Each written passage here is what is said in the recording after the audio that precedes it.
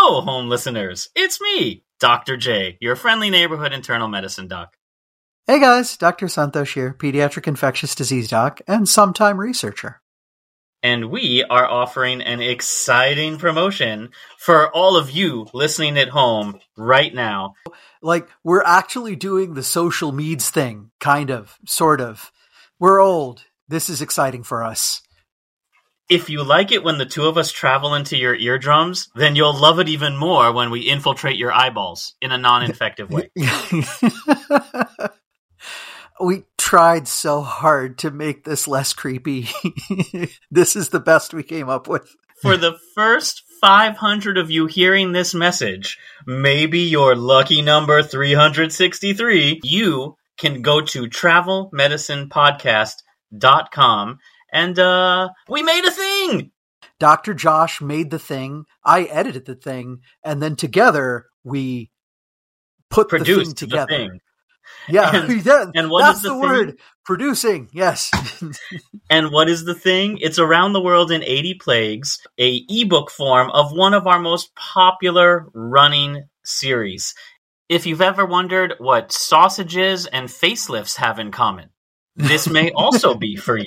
If you're wondering right now, you might have to just go ahead and pause this and go click over to travelmedicinepodcast.com.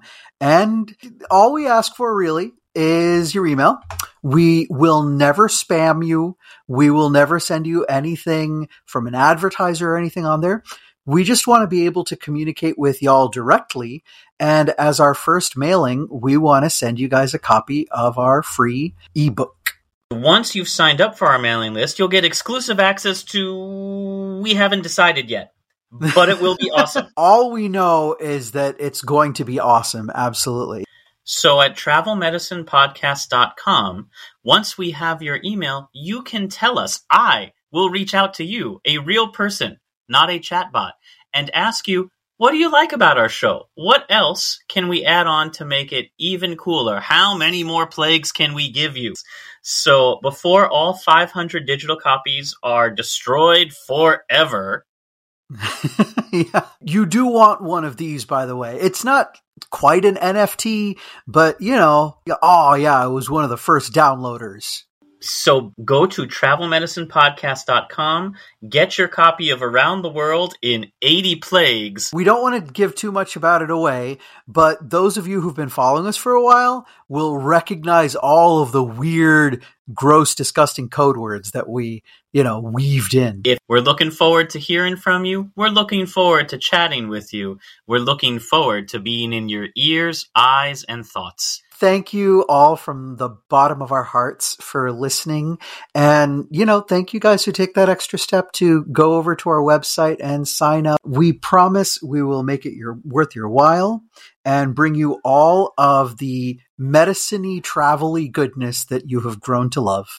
And bye, let's everybody. Get on with the show. Life is full of awesome what-ifs, and some not so much, like unexpected medical costs. That's why United Healthcare provides Health Protector Guard fixed indemnity insurance plans to supplement your primary plan and help manage out-of-pocket costs. Learn more at uh1.com. Hold up. What was that? Boring. No flavor. That was as bad as those leftovers you ate all week. Keke Palmer here, and it's time to say hello to something fresh and guilt-free. Hello Fresh. Jazz up dinner with pecan-crusted chicken or garlic butter shrimp scampi. Now that's music to my mouth. Hello Fresh. Let's get this dinner party started. Discover all the delicious possibilities at HelloFresh.com. I'm Sandra, and I'm just the professional your small business was looking for. But you didn't hire me because you didn't use LinkedIn Jobs. LinkedIn has professionals you can't find anywhere else, including those who aren't actively looking for a new job, but might be open to the perfect role, like me. In a given month, over 70% of LinkedIn users don't visit other leading job sites. So if you're not looking on LinkedIn, you'll miss out on great candidates, like Sandra. Start hiring professionals like a professional. Post your free job on linkedin.com/people today. Hello, guys and girls. The program you are about to hear will be both fun and educational, but it is not a substitute for medical advice. Although we are doctors, we are not your doctors.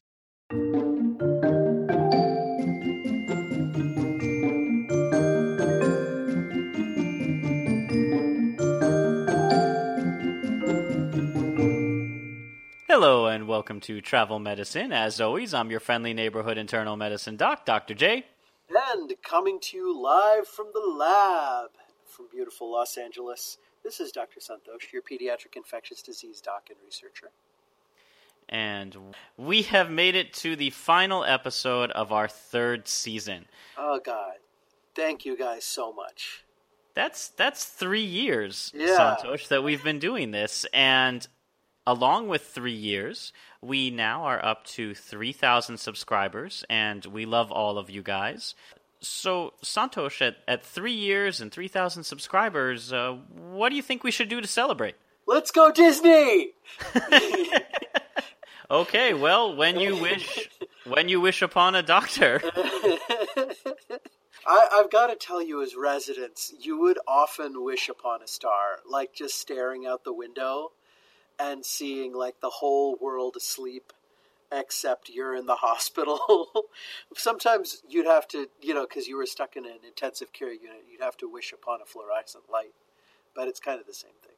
I mean, you'd always wonder if somewhere out there you'd be able to keep one jump ahead of the pager, one skip ahead of ER. Oh, it's a whole new world, Josh. It really is. And so, folks, gear up because there's going to be a lot of Disney puns coming at you. As in our final episode of Season 3, we discuss Disney medicine, medically, ever after. Yeah, and Josh, we gotta hurry this one up because at the end of this episode I turn back into a pumpkin. But I'll tell you what, make sure that you don't injure yourself because I don't want you to get any bibbity-bobbity-boo-boos. Oh, that's so kind of you. It's I'll try to keep it so that my glass slippers don't shatter on the way. Well, I'm glad you mentioned glass slippers because I think we should go to classic Disney to begin with our Disney medical episode. Yeah, you want to go Golden Age? Yeah, let's go Golden Age. And speaking of bibbity bobbity boo boos, we'll start with the very famous Ella, she of the Cinder fame. Although she only really got that, terrible moniker when her stepsisters and stepmom started putting her to work.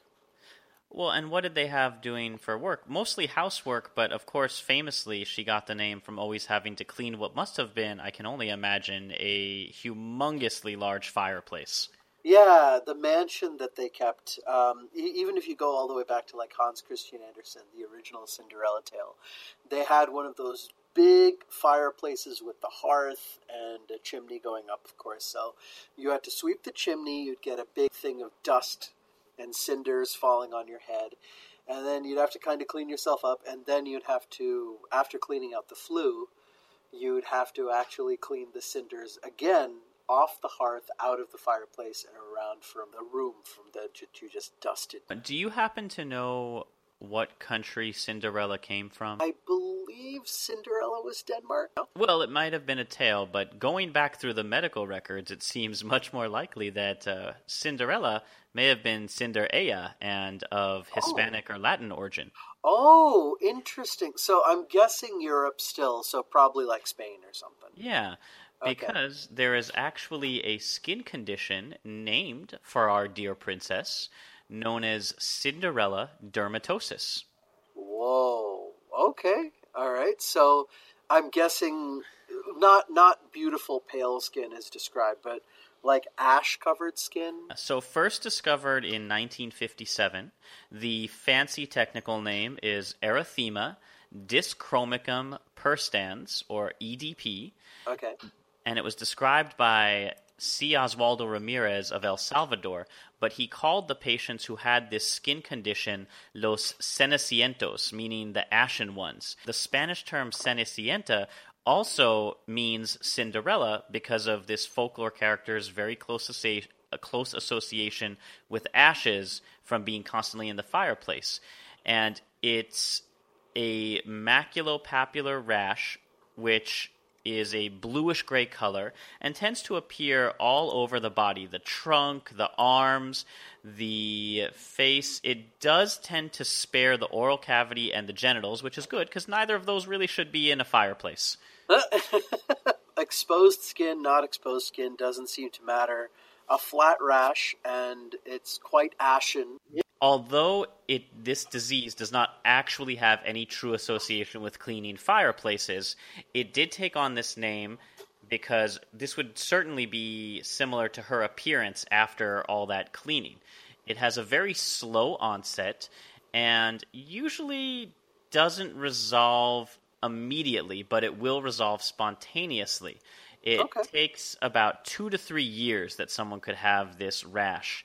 And very often it has a slight red border that's difficult to see because most of the people who have it, as I said, tend to be Hispanic in origins. They have a much more olive or tan-colored skin. Right. So darker skin, like if it was discovered in El Salvador, they'd be brown. Yeah. Now, it does have a little bit of an elevated border, although the general rash is flat. And we don't really know what causes it. Now, in children, it will tend to resolve in about 2 to 3 years. It just sort of fades away. But in adults, it's likely to persist even for life, and it's thought to be related to another skin condition, lichen planus. Oh, sure. Lichen planus we know about. You're going to have, rather than a flat rash, you're going to have like thickening of the skin, which will also have kind of like a gray scaly appearance, right? Yeah. Also shares some associations with another disease known as ichthyosis. Right. Which is a scaly fish appearance. But that one is very severe because that'll actually bind up the skin to where, like for instance, if it's on an arm, you'll actually have trouble moving the arm because of how tight the skin gets. Like, establishing this diagnosis is actually pretty difficult because there's a lot of different things that can cause this dark bluish-gray discoloration of skin. Of course, there are drug interactions, there are diseases like Addison's or hemochromatosis, so it's really a diagnosis of exclusion, which in doctor speak usually means we're not entirely sure what's causing it, and this is the name that we came up with when we've exhausted all the other possibilities. Right. Well, the other part of it, when we say diagnosis of exclusion, is that you have a disease which is hanging around long enough and has enough in common with other diseases which are a lot scarier. The other two that Josh mentioned can lead to some severe problems down the road. So you don't want to ignore those other possibilities before giving them the diagnosis of Cinderella skin. Now, if somebody does have Cinderella skin, by and large, as I said, it will resolve on its own in children. In adults, they may use a couple different treatments, but the most are not really effective, with the rare exception of a drug known as clofazimine, which was originally developed for tuberculosis. Sure, yeah. And is also given with isoniazid, another tuberculosis drug, which has a couple side effects that we did not see in Cinderella, which are a temporary orange discoloration of the skin and the eyes, the whites of the eyes. Well, the reason for that is the isoniazid, or the byproduct, is excreted in every single liquid that you have. So it shows up in saliva, urine, and of course tears and sweat. So that's why you're, over the whites of the eyes, it looks like it's turned orange because your tears are all orange. Yeah, so ashen skin and flaming eyes. So he's turning, yeah. Nothing to be scared of at all here, people. And maybe that's why, the prince was a little bit hesitant. Sure, yeah. It was like, well, who... Or maybe that's why she went in a pumpkin, because it had the same orange color, and, there you go. Sure, yeah. Like if I was the fairy godmother and, she was being treated for erythematous chromium, and then, I looked deep into my goddaughter's eyes, then I'd be like, pumpkin. Well, Pumpkin, let's not slip her up on this diagnosis. And we can move on to our next Disney character, who I believe you had looked up. So, staying in the Golden Age, mirror, mirror on the wall, what caused Snow White to fall? I believe it was trying to keep the doctor away. It was the fruit of original sin. But yeah, so you got a poisoned apple, and Snow White eats it and falls down and falls asleep. And the poisoned apple, famously in Snow White, as the queen is transforming into an old hag and she's cackling, she says, It will make it seem like she's dead, and the dwarves will bury her, and then she'll be really dead, meaning that she could put Snow White to sleep with this poison, but she really couldn't kill her. But she could put her in such a deep sleep that it would seem like death. And Dr. Josh, I really had to check out, in the annals of our medical knowledge, do we know of anything that can put someone into such a deep state that it almost seems like they are dead? Anesthesiologists. That's true. Yeah. But, and we have to imagine a little bit here. I don't know, like if you're a magic creature that's mining for jewels, like how good's your medical acumen, right? Like, do you find Snow White on the floor?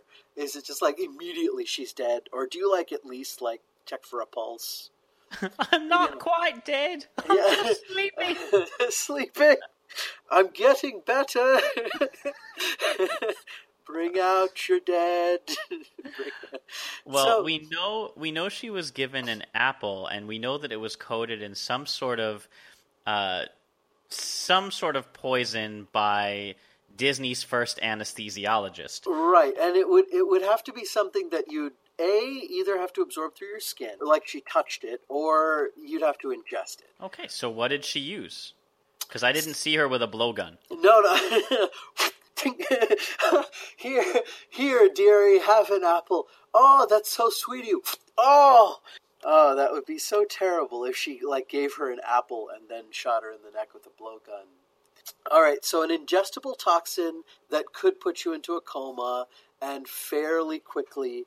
The one that I was able to come up with, although it doesn't line up perfectly, is pufferfish toxin from not all fugu, but some fugu, which is also called, in medical speak, tetrodotoxin, or TTX. Now, that's the one from the famous Japanese sushi, the pufferfish, correct? Right, so it's the one that Japanese chefs who prepare it, they have to train intensely and pass a test and be licensed in order to serve it, because it's that scary. Because you can literally kill your customers, and that is something that tends to drive business away. Yeah, or actually during the testing portion where you are your own subject and you have to serve yourself your cut, you could kill yourself. Now, I've actually had the privilege of eating pufferfish or fugu when I was in Japan. Oh, what happened? And what it does is it puts a tiny little tingle on your tongue. So when prepared correctly, if you've ever had the sensation when your arm falls asleep or your foot falls asleep and that pins and needles as it's waking up, imagine that on your tongue with each bite, and that's kind of what it tastes like. Yeah, so your tongue falls asleep like that. Thankfully, it only lasts for brief moments, and I was able to continue enjoying the remainder of my Japanese food without any sort of problems. But if this had not been prepared properly, what sort of things would have happened to me if I had eaten, say, an apple with this tetrodotoxin? Sure. So initially, you are going to feel those numbness and tingling, and it can happen anywhere in your body, so it can kind of spread, and usually it goes from the point of ingestion, so you'll absorb the toxin right there, tongues, lips, face, and then when you eat it and you start to ingest it and it'll flow, you can start getting numbness and tingling everywhere. What'll happen, Josh, is eventually you'll get a little bit dopey. You'll start to feel a little sleepy. You might get a little bashful, and you may have to see the doc. But seriously, what has happened is this toxin has increased the permeability or allowed for the movement of ions, and principally for the sodium ion channel, which is just everywhere in every single nerve cell in your body. That means essentially your voluntary nervous system just starts to shut down. So numbness, tingling, and as it tends to get more central, you'll have a difficulty time moving. And then if it affects the nerves, the conduction system, your brain to your spinal cord, you'll get dizzy, you'll have trouble focusing, your eyes won't work properly, so you'll get crossed vision and blurriness because your eyes won't stay where they ought to, and then your muscles will start to paralyze, and then eventually central nervous system nerves will start to shut down, so you'll go into coma. And some people, but not all, suffer seizures as parts of the brain start to misfire. And if you really start going in this direction, what usually kills people is paralysis of the diaphragm. So the phrenic nerve, which feeds the diaphragm, no longer works. And when the diaphragm can't move up and down, then you don't draw breath in and out, thus taking away the principal components of living. Do you happen to recall in the movie how long Snow White was unconscious for? So this is the problem with using this as a model. One, really, it doesn't affect your heart too much because your heart depends on really on a different ion channel for the ventricles to beat. So you'd still get a pulse. And number two, if you were out for as long as Snow White was out, because I think it was days or weeks or something, it might have even been months, in her glass coffin, then Prince Necrophiliac, charming. I don't know that it's that charming. Yeah, finally came by and decided to kiss a dead woman for, But of corpse. I believe it would have been way too long for her to have been able to hold her breath and wake up as if from a deep sleep when Prince Charming kissed her. Now, tetrodotoxin can have rapid onset within 10 to 45 minutes or delayed onset within 3 to 6 hours. Right. But death can occur usually within the first 4 to 8 hours, but depending on the dose, may take as long as a day. So anything longer than a day, and the only thing that Prince Charming would have been getting is a piece of ash. Aha! Must have had a powerful codpiece for that one. That is just awful, and I have nothing in response. No, I'm sorry. I just, I've got 2 daughters at home, and they love these princess stories so much, and I'm trying to get them, to be empowered little girls, instead of waiting for Prince Charming to rescue them, to be, strong little girls who, guide their own destiny.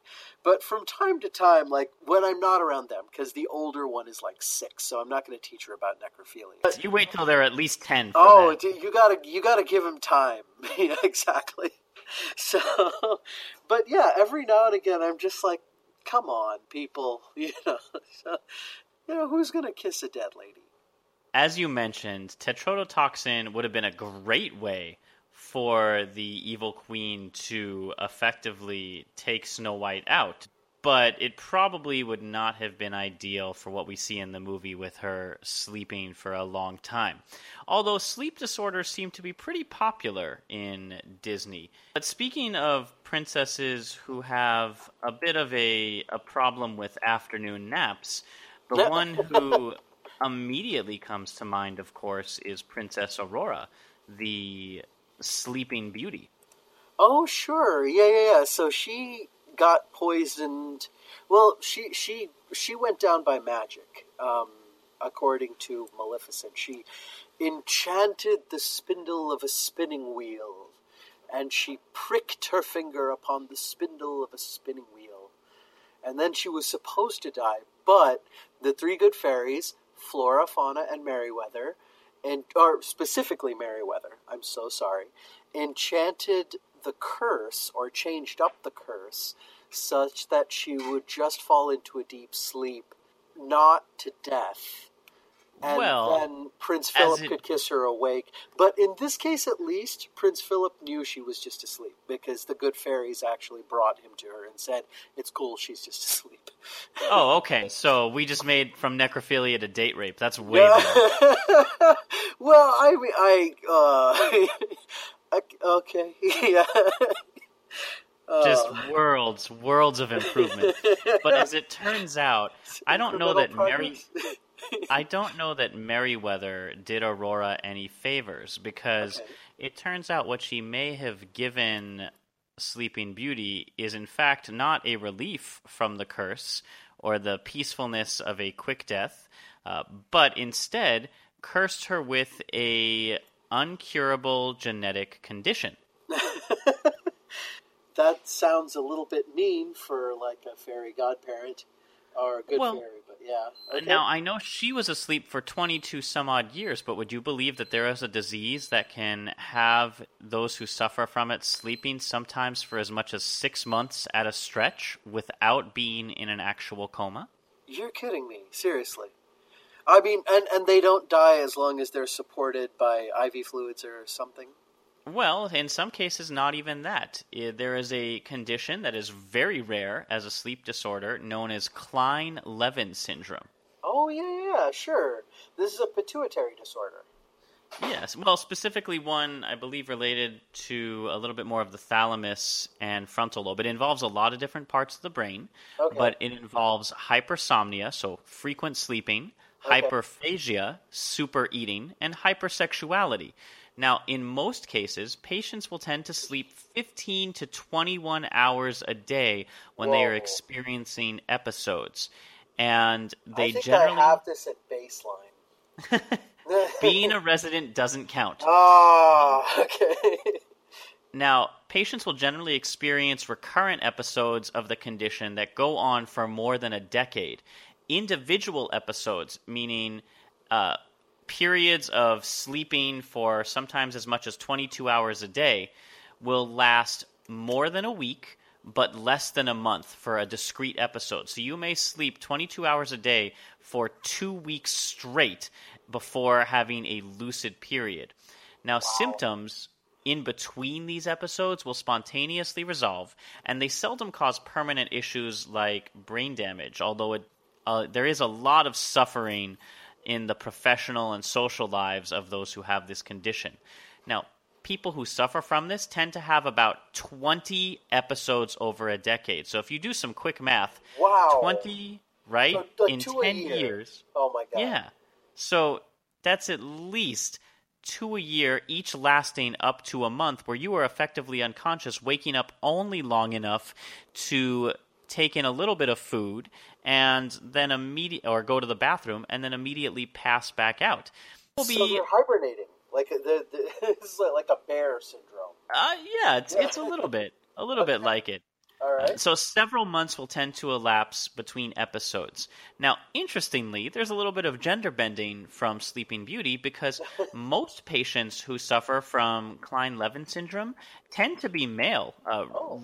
And of the ones who are male, they tend to have increased sexual urges or hypersexuality. So it is much more likely that a Klein-Levin Prince Charming in the middle of some sleep sexy time would come across an unconscious Aurora and attempt to, shall we say, wake her. Oh, now, this is getting dark. Well, we'll lighten it up a little and go back to strict medicine. The onset of this condition, although we don't know what specifically causes it, it's often triggered by a viral infection. So the first time somebody experiences this, it usually occurs with symptoms very similar to the flu or encephalitis. Symptoms normally occur after some kind of airway infection. So very often Epstein-Barr, varicella zoster, herpes, or influenza are common triggers. Now, several days after the symptoms first occur, the patient becomes very, very tired. And again, the condition primarily affects adolescent males, although females can be affected about 25% of cases, and the age of onset varies. There's no real drug treatment for this. Lithium and stimulants have been shown to promote increased wakefulness during episodes, but they do nothing to counteract the sort of fog or confusion or cognitive symptoms, and they don't decrease how long the duration is. It just means when you're awake for those 2 hours a day, you're a little more awake. Maybe you'll get a third hour. Now, so this is like the worst form with a couple of other problems of like narcolepsy, cataplexy. But on top of that, there are even more symptoms. Correct. Now, when they are awake, hours are spent in a very withdrawn sleep-like state. Imagine how you feel after pulling a 36-hour call and being forced to kind of make your way home while driving. It's that kind of mental fog, or even worse, that the people are awake for those brief periods during the day. Now, some of these people will experience brief insomnia and become very happy and very talkative after the episode ends, or when, say, Prince Charming kisses Aurora awake. She could have just been at the end of an episode and been like, "Oh my gosh, hey, how you doing?" I'm going, just pure coincidence, having absolutely nothing to do with Prince Philip over there. Sure. Now, brain scans that have been done on patients who suffer from this during these episodes are completely normal. MRIs and CTs show no changes to the brain. Okay. However, when SPECT imaging is performed, which is a little bit more detail-oriented, you can occasionally see some areas of hypoperfusion, or areas of the brain that are not getting as much blood as they should be. This hypoperfusion tends to be more in the thalamus and the frontotemporal areas, which is why you'll see this loss of inhibition, making somebody hypersexual or hyper-hungry. And they'll have difficulty forming memories, which is why you see some hypoperfusion in the thalamus. I bet I can guess Sleeping Beauty's religion based on her condition. Oh, man. Okay. So I'm guessing this is highly genetic. Well, there is definitely a genetic component, because there are certain regions of the world where we do see this condition occur at a much higher rate. Okay, and we're going to probably be looking at, what's the pattern of inheritance, Josh? It's familial. It's not autosomal. It's just There is a genetic component. So if your parents have it... It's not perfectly Mendelian. Correct. It's not if your parents have it, you will too, but it tends to run in families. Okay, so, and this kind of makes sense a little bit. This is an adolescent syndrome, right? So she was supposed to get married on her 16th birthday.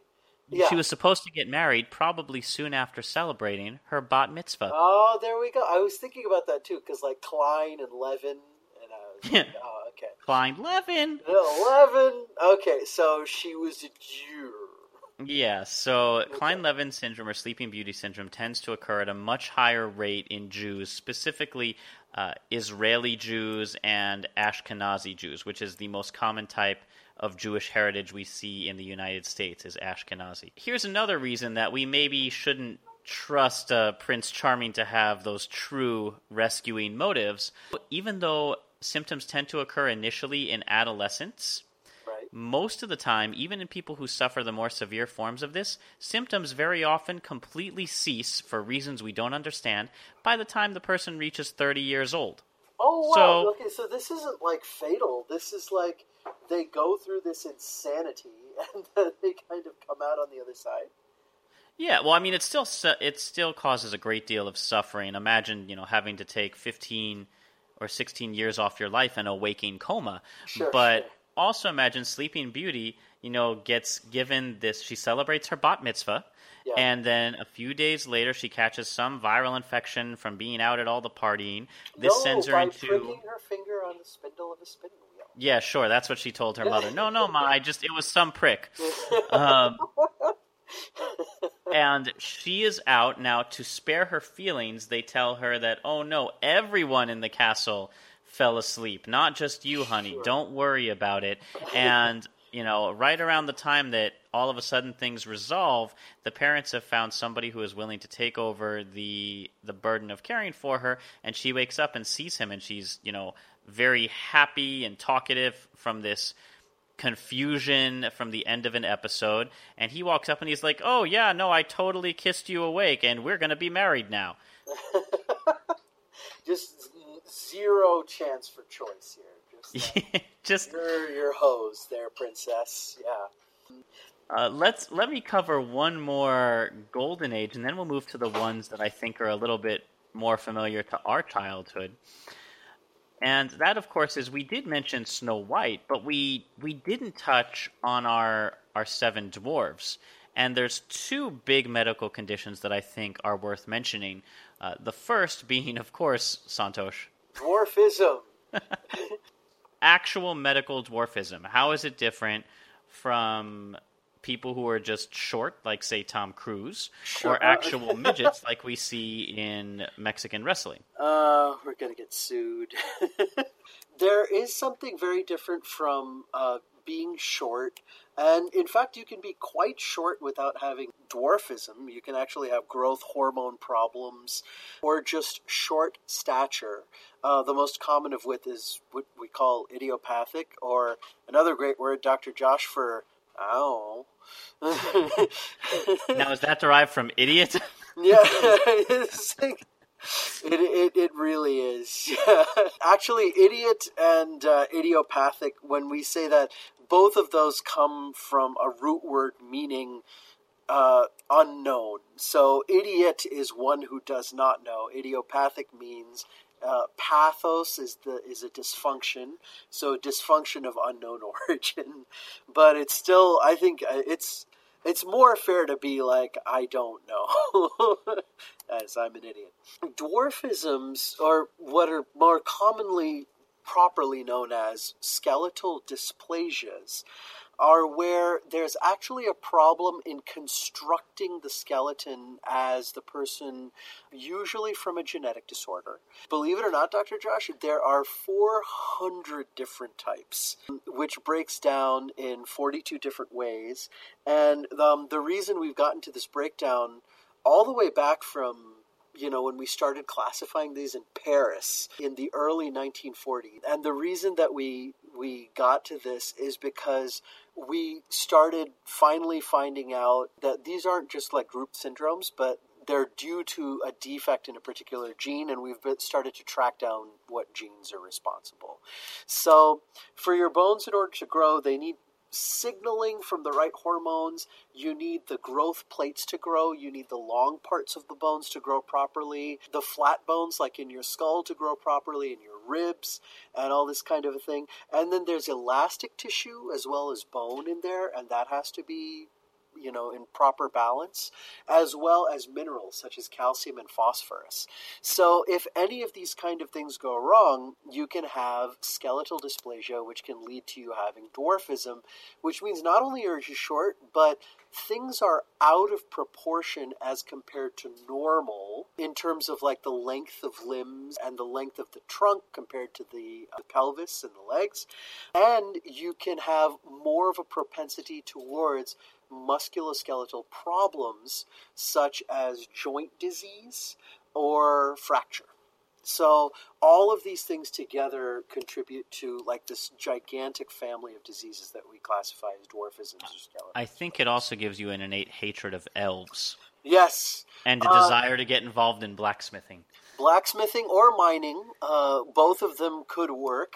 Occasionally, just occasionally, but only when you gather together in large groups, you'll start chanting, "Hi ho, hi ho, hi ho, hi ho, it's off to work we go." Yeah, so the main features that change are that midgets tend to be proportional, whereas dwarves are out of proportion due to these skeletal dysplasias, with bones growing at different rates or not at all, problems with the growth plates fusing.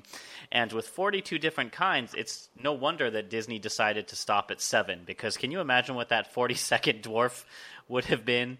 Oh my god. And we would have had some tragic dwarfs, because right now, most of them look like they fit fibroblast growth factor receptor deficiencies. So, like your classic achondroplasia, which generally speaking, there's not a lot of harm. Yeah, like we could have run into like osteogenesis imperfecta types of dwarves, where it's just like fractures every time they reach up to scratch their nose, and it would have been a very, very sad story.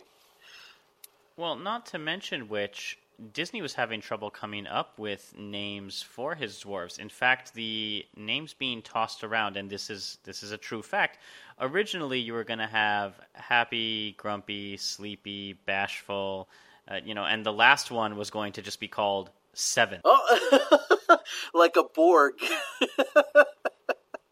Yeah, 7 of 9 was the original. 7th of 7. Yeah. Oh, that's so sad. Happy, sleepy, grumpy, bashful. What were the other ones? Oh, Sneezy.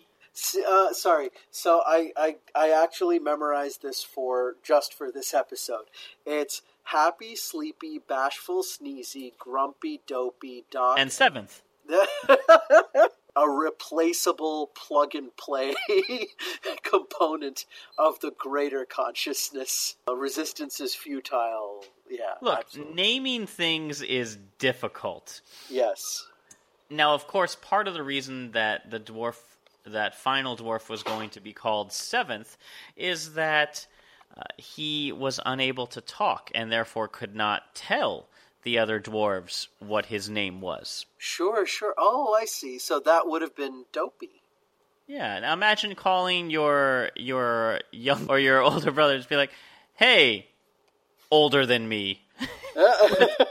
Hi, Elder One. What? Yeah.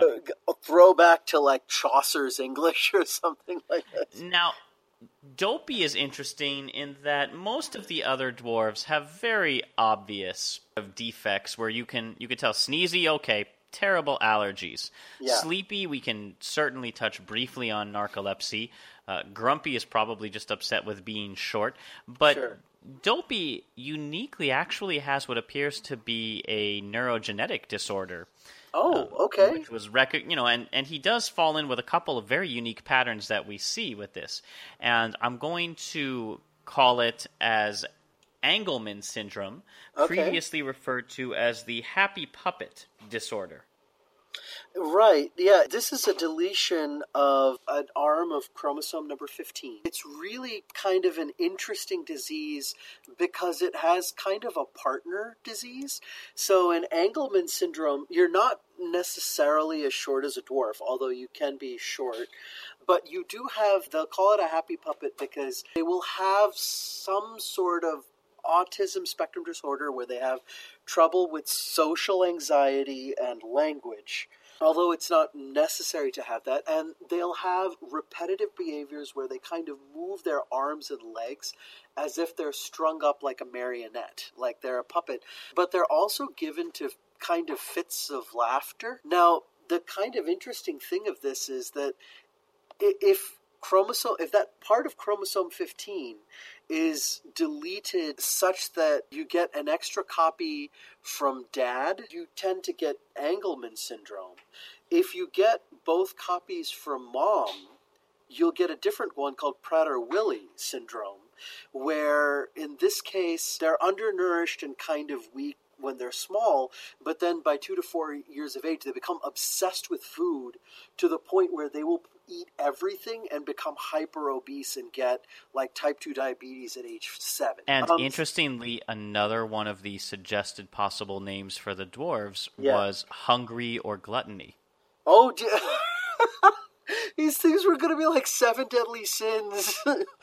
So the dwarf was going to be hungry, and then they decided to go with dopey. So it sounds as though they really had their finger on the medical pulse for these. Now, Engelmann syndrome, in case you doubt, let's compare. Let's go over Dopey's characteristics with the textbook definition.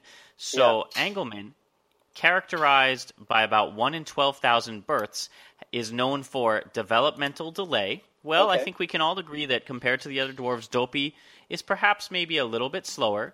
The virtual absence of speech. Sure, and he doesn't speak at all. Yeah, exactly. A very peculiar organization of movement, which we see in his myoclonic jerks. Yep. Characteristic facial features. He's got those big ears and a much wider face than the other dwarves. Right, okay. Sleep disturbances, which we see when Dopey has a nightmare. Yes. Seizures, because he does have a tonic-clonic seizure during that nightmare period. And yeah, okay, I'll give it to you. And despite all of that, a very happy demeanor, which you noted from the giggling. They also tend to be, for people who have a spectrum-like disorder, they tend to be very, very affectionate. And at the end of the film, when Snow White rides off into the sunset with her Prince Charming, and it's time for the dwarf to say goodbye, they each take their turn, except for Dopey, who takes, one turn for every one that the other dwarves do. Right. He comes back again and again for an extra kiss and a cuddle with that unmistakable, overpowering affection that you see in so many individuals with Engelmann syndrome. Right. So that is kind of the interesting thing, is that a lot of people will put Engelman's kids on the spectrum, but they will have trouble with social cues. But rather than being scared of that, they do that. They love to cuddle, and they're very sweet. So yeah, I'll give this one to you, Josh. Yeah, we could definitely have amongst all these poor achondroplasias, which we don't really know how the seven dwarves are like related or how they met or anything. It's vaguely implied that they're all brothers, but amongst them all, we have an Engelman's. It's possible that they are familial, because the most common form of achondroplasia, dwarfism, is autosomal dominant. So you would see most, if you had 50-50 chance of 7 out of 7 brothers having dwarfism. Let's move on. Now that we have covered sort of our golden age of Disney, let's move on into the silver age, which is most of the ones that you and I grew up with, Santosh. That's true. And hopefully we can, look through the medical conditions in the silver age of Disney and help them be part of our world. Let's go under the sea for our first one and talk about the Little Mermaid. Now, do you know why Ariel wore seashells? Because the movie was rated PG. Well, that and because D-shells probably would have been too big. Oh, that was brilliant. Oh, that pun just went swimmingly. And that's probably why she had so much trouble getting Prince Eric to notice her initially, is because, she had crabs. Well, I mean, if she decided to share that information, given that she had a catfish caught her tongue. What would you say, she catfished him? She did. Actually, if anybody catfished anybody, it would be the octopus. It would be Ursula. So let's talk about this. Why did Ariel not talk? What medical equivalence could there be aside from, of course, an evil sea witch's curse, which, as we know, is the most common cause of not speaking, even in today's modern world. Yeah. So there are quite a few causes where, something like vocal cord problems can lead to hoarseness and eventually all the way to, just inability to talk, except maybe in very raspy, whispery tones. And for more on that, please go back and listen to our beautiful voice coach and opera singer, Jessica Tiven Schneiderman, talk to us in our previous episode. Plugs! Yay! But yeah, if we're saying that she didn't wear out her voice, meaning she didn't scream or yell or have laryngitis, to where she had inflammation and she had hoarseness and this kind of thing, there's two possibilities. One, selective mutism, which is, Dr. Josh, frankly not a thing. Okay, well, not a thing now. It has now moved on to a psychiatric diagnosis of social anxiety. Right. But at the time that the movie was released, this was still in the Diagnostic and Statistical Manual of Diseases. Right, exactly. So we were still trying to figure it out. It could have been that she was just so anxious that she couldn't talk. But believe it or not, Dr. Josh, there is a component of anxiety which can stop your vocal cords from working, and it does happen in adolescent girls, most often in terms of epidemiologically, but you can have vocal cord dysfunction. And this is a teenage girl where a vocal cord, because of just spasm, tightness in the laryngeal muscles, which actually they bring the vocal folds together so that when air goes through them, they vibrate and create sound. Exactly. Yeah. So instead of that happening, those muscles become kind of clenched and paralyzed, and you're not able to speak. And in fact, this type of dysfunction can happen in such a way where the girl almost feels like choked, or she can cut off her breath if she tries to talk too quickly. She'll go like that, and then as soon as she stops trying to speak, the muscles will relax and she can breathe normally. But she will not be able to speak because of this vocal cord dysfunction, or at least if she tries, it'll be kind of a choking, coughing, halting type of speech. Now, what tends to cause this sort of thing? Because certainly being underwater in a high-pressure environment, confronted by a sea witch, sounds like it could definitely cause some trauma to your vocal cords. Absolutely. And, if we're talking, kind of biologically, where her vocal cords were actually adapted to the seafloor, and she sung beautifully, or at least she was supposed to sing beautifully until she missed her cue at the concert, young lady, she would not be able to operate her vocal cords when she came back up to the surface. But no, a lot of the time it can be linked to something like anxiety. In other cases, which can happen to adults, if you have surgical manipulation of the throat or neck, then some of the nerves or muscles which control the larynx or epiglottis can get hurt. And in that kind of a case, you can also have either one side of the vocal folds or both sides of the vocal folds can suffer dysfunction. The one caveat, honestly, and really for Ariel too, you can still whisper. So Go on and kiss the girl. Yes, exactly. You should still be able to whisper, and that's even sexier, I mean, taking apart the whole pedophilia she thing. was supposed to be 13. Right, yeah, I mean, because she wouldn't have known how to woo a prince at this point.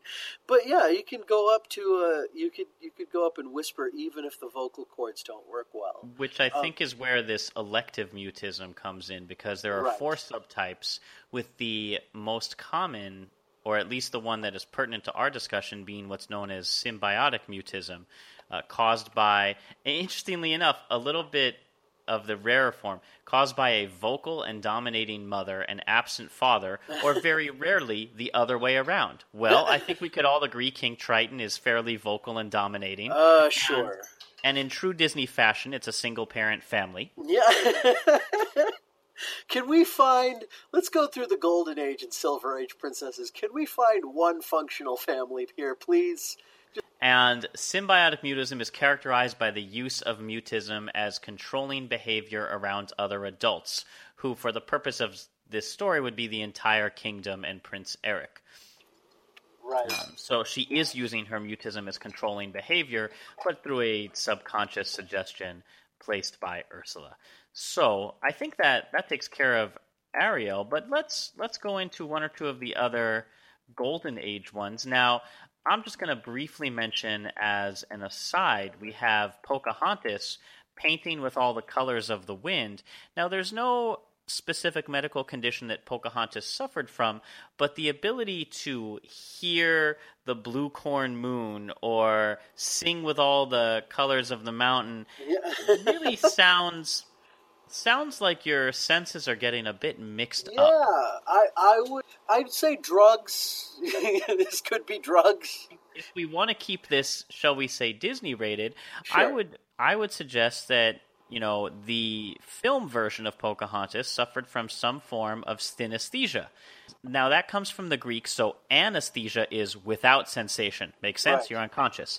Yeah. Synesthesia is joined sensation. It's where you mix, there's a lot of different types, but it's where your senses get mixed up. So people claim to hear colors or see certain representations of space among numbers. Like they say the number 5 just feels like it's further away than the number 8.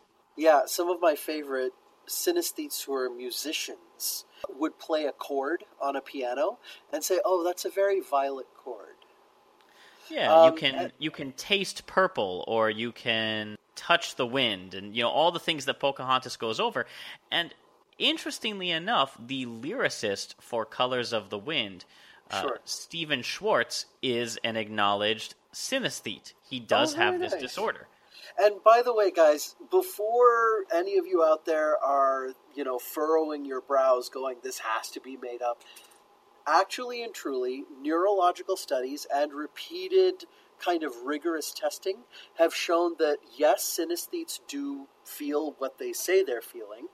The kind of neurological connections that are made in the brain, these kind of crosstalk between the senses is a real thing, and some of them have even been mapped out.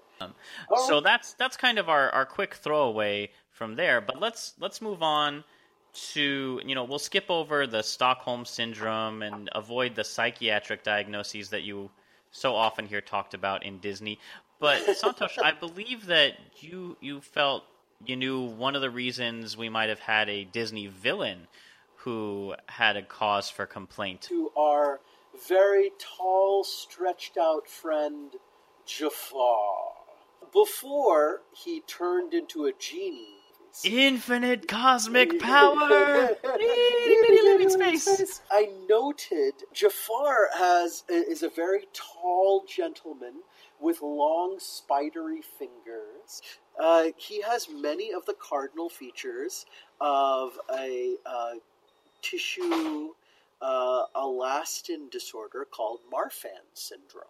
That's the same disease that Abraham Lincoln was believed to have suffered from. Was believed to have had. Perhaps a recent basketball star named Yao Ming is another one who may have had this. Marfan's disorder is a genetic disease that affects connective tissue, and one of the features that you see is in the habitus of a person. They're very tall, long, and skinny, so much so that everyone can do this at home while you're listening. You can tuck your thumb into your palm like you're doing the number 4, and then close the rest of your fingers. For a Marfan's person, that first knuckle of the thumb will stick out completely outside of that little fist that you've made. It'll be all the way out there. They'll have very long arms such that if they hold out their arms straight out to their sides, that's called a wingspan. That wingspan will actually be longer than their height. It does make you look amazing in a villain cape, though. Oh, it so does. It's dramatic and it's so cool. But because of these issues over time and the connective tissue that holds your skeleton and your ligaments and tendons together, you will tend to have musculoskeletal issues. Most commonly right down the spine, you'll have issues with scoliosis or kyphosis. And then other elastic tissues are the ones, for instance, which hold your lens in place in your eye. So your lens can dislocate, and you can have heart problems because the elastic tissues which hold your heart valves together can stretch and deform. Wait, eye problems, like not being able to recognize Aladdin as a prince just because he has a silly hat on? That's true, from not too far away at all, in fact. Yeah, absolutely. Although, to be fair, Jasmine, come on, girl. You should know better. Well, she's too busy having her tiger needlessly maul people, starting international incidents. Yes, indeed. Girl power and all, but learn to play the politics game, Jasmine. You don't have to start wars just to reject somebody. If your go-to move is Raja, sick him. Like, that shouldn't be like your opener. Just saying. I mean, let's take the true moral from that story. Aladdin, the classic tale of how to lie your way into a girl's pants. And into a fake princehood. Dude, that guy got everything, and he didn't tell the truth once in that movie. Not to anybody. Let's move on to our next one. Now, we will end on a modern princess, but right before we do that, I think we need to look at the animal kingdom briefly. We've been dealing a lot with humans. Okay, yeah. A couple Disney animals, because there was a medical condition that was recognized by the animators at Walt Disney about almost 20 years before it was described in the actual medical journals.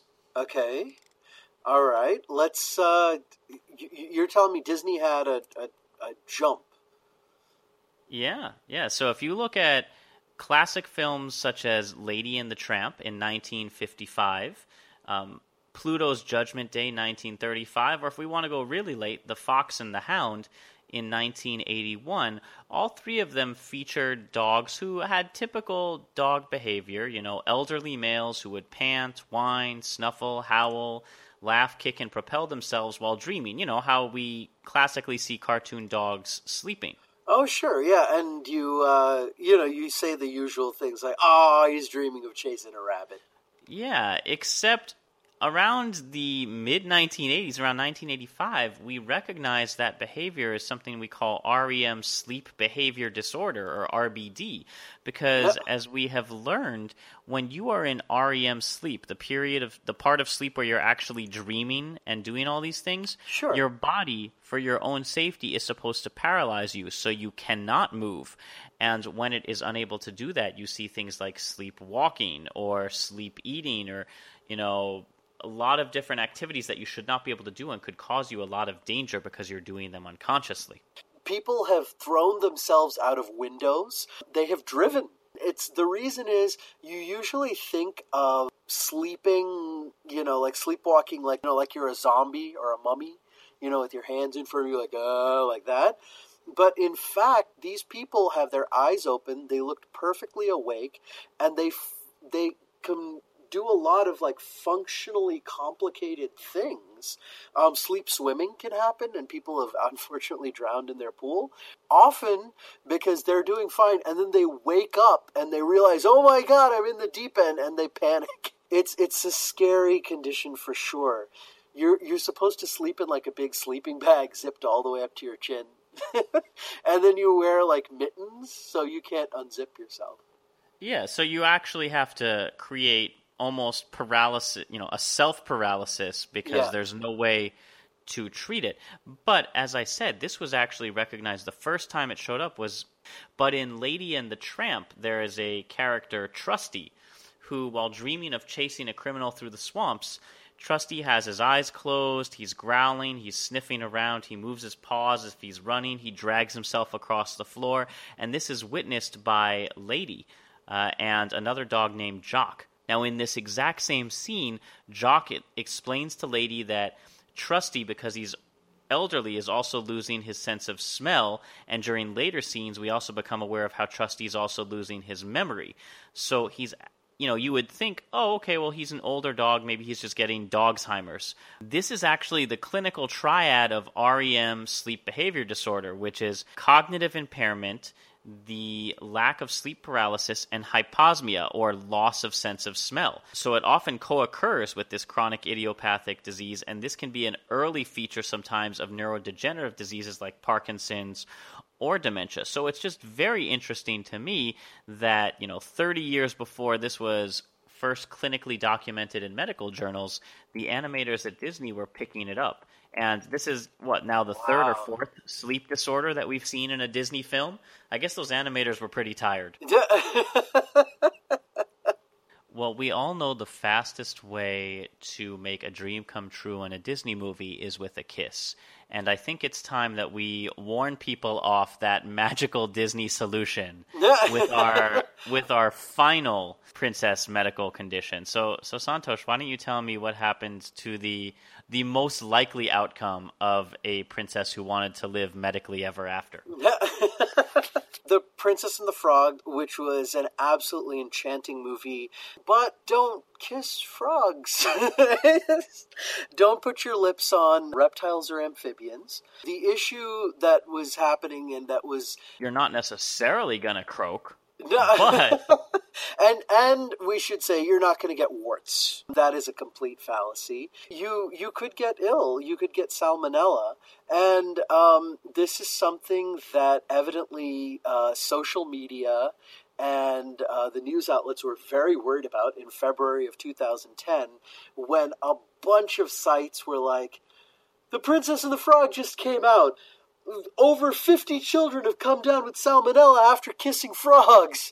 And it was fake, totally fake. Nobody kissed any frogs to the degree of causing an outbreak of salmonella. There weren't 50 or more children. It was a gag. But there are still today here in the United States cases of salmonellosis that happen usually to kids when they handle amphibious or reptilian pets and then don't wash their hands properly, and then they go to eat or their hands go to their mouth. Probably there isn't going to be any kind of outbreak of frog kissing salmonella, but be careful around reptiles and amphibians. So with that, I believe we finally come to our happily ever after. Before we give our wrap up, do you have any other Disney puns that we missed? Snow White was a little short on funds. Simba was walking too slow, so I told him to Mufasa. When Pocahontas went to visit her psychiatrist, she kept telling him, "You're a wigwam, you're a teepee, you're a wigwam, you're a teepee." And the psychiatrist said, "You have to relax, you're too tense." Or when Captain Hook met his first mate, who told him, "Hello, it's me. My Rapuns will make you facepalm." And we certainly didn't go over any of the villains from Beauty and the Beast, like Gaston, who was the winner of the Nobel Prize. We didn't spot any Dalmatians during this particular podcast. If only we had seen a combination of Mulan and Frozen, we could say, let's get down to business to defeat the Hans. Oh, that's brilliant. I love it. Oh, I'm getting chills. Or that new tattoo parlor that Mike Wazowski started, Monsters, Inc. So next time around, we've got to get in a lot more Disney puns. Why is Peter Pan always flying? Why is Peter Pan always flying? Because he never lands. Oh, I love it. I love this joke because it never gets old. Wendy, will you ever stop? All right, so that, folks, is the most we're going to make you suffer for this season. We are going to take a break for a few months to work on some new episodes and to get a little bit more traveling and medicine in ourselves. We will be back with brand new episodes, guests, and stories in October, as well as a few new surprises.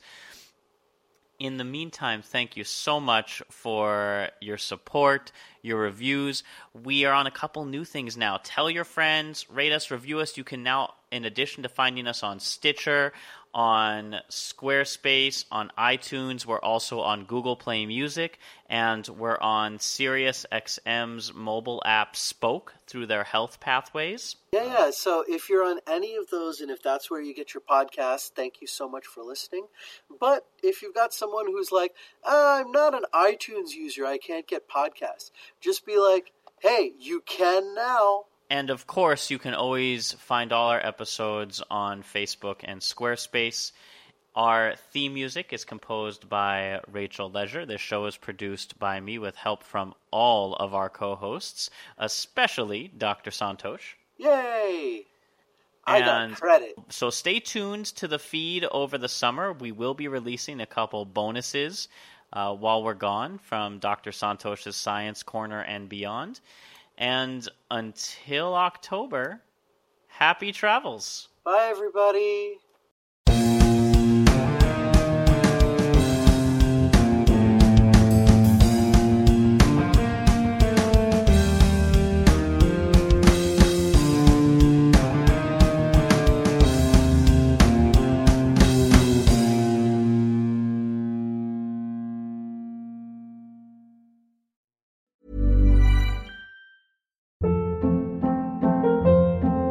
Hold up. What was that? Boring. No flavor. That was as bad as those leftovers you ate all week. Keke Palmer here. And it's time to say hello to something fresh and guilt-free. Hello Fresh. Jazz up dinner with pecan-crusted chicken or garlic butter shrimp scampi. Now that's music to my mouth. Hello Fresh. Let's get this dinner party started. Discover all the delicious possibilities at HelloFresh.com.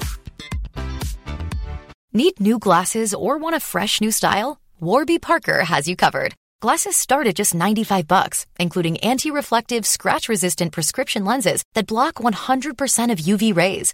Every frame's designed in-house with a huge selection of styles for every face shape. And with Warby Parker's free home try-on program, you can order 5 pairs to try at home for free. Shipping is free both ways, too. Go to warbyparker.com/covered to try 5 pairs of frames at home for free. warbyparker.com/covered.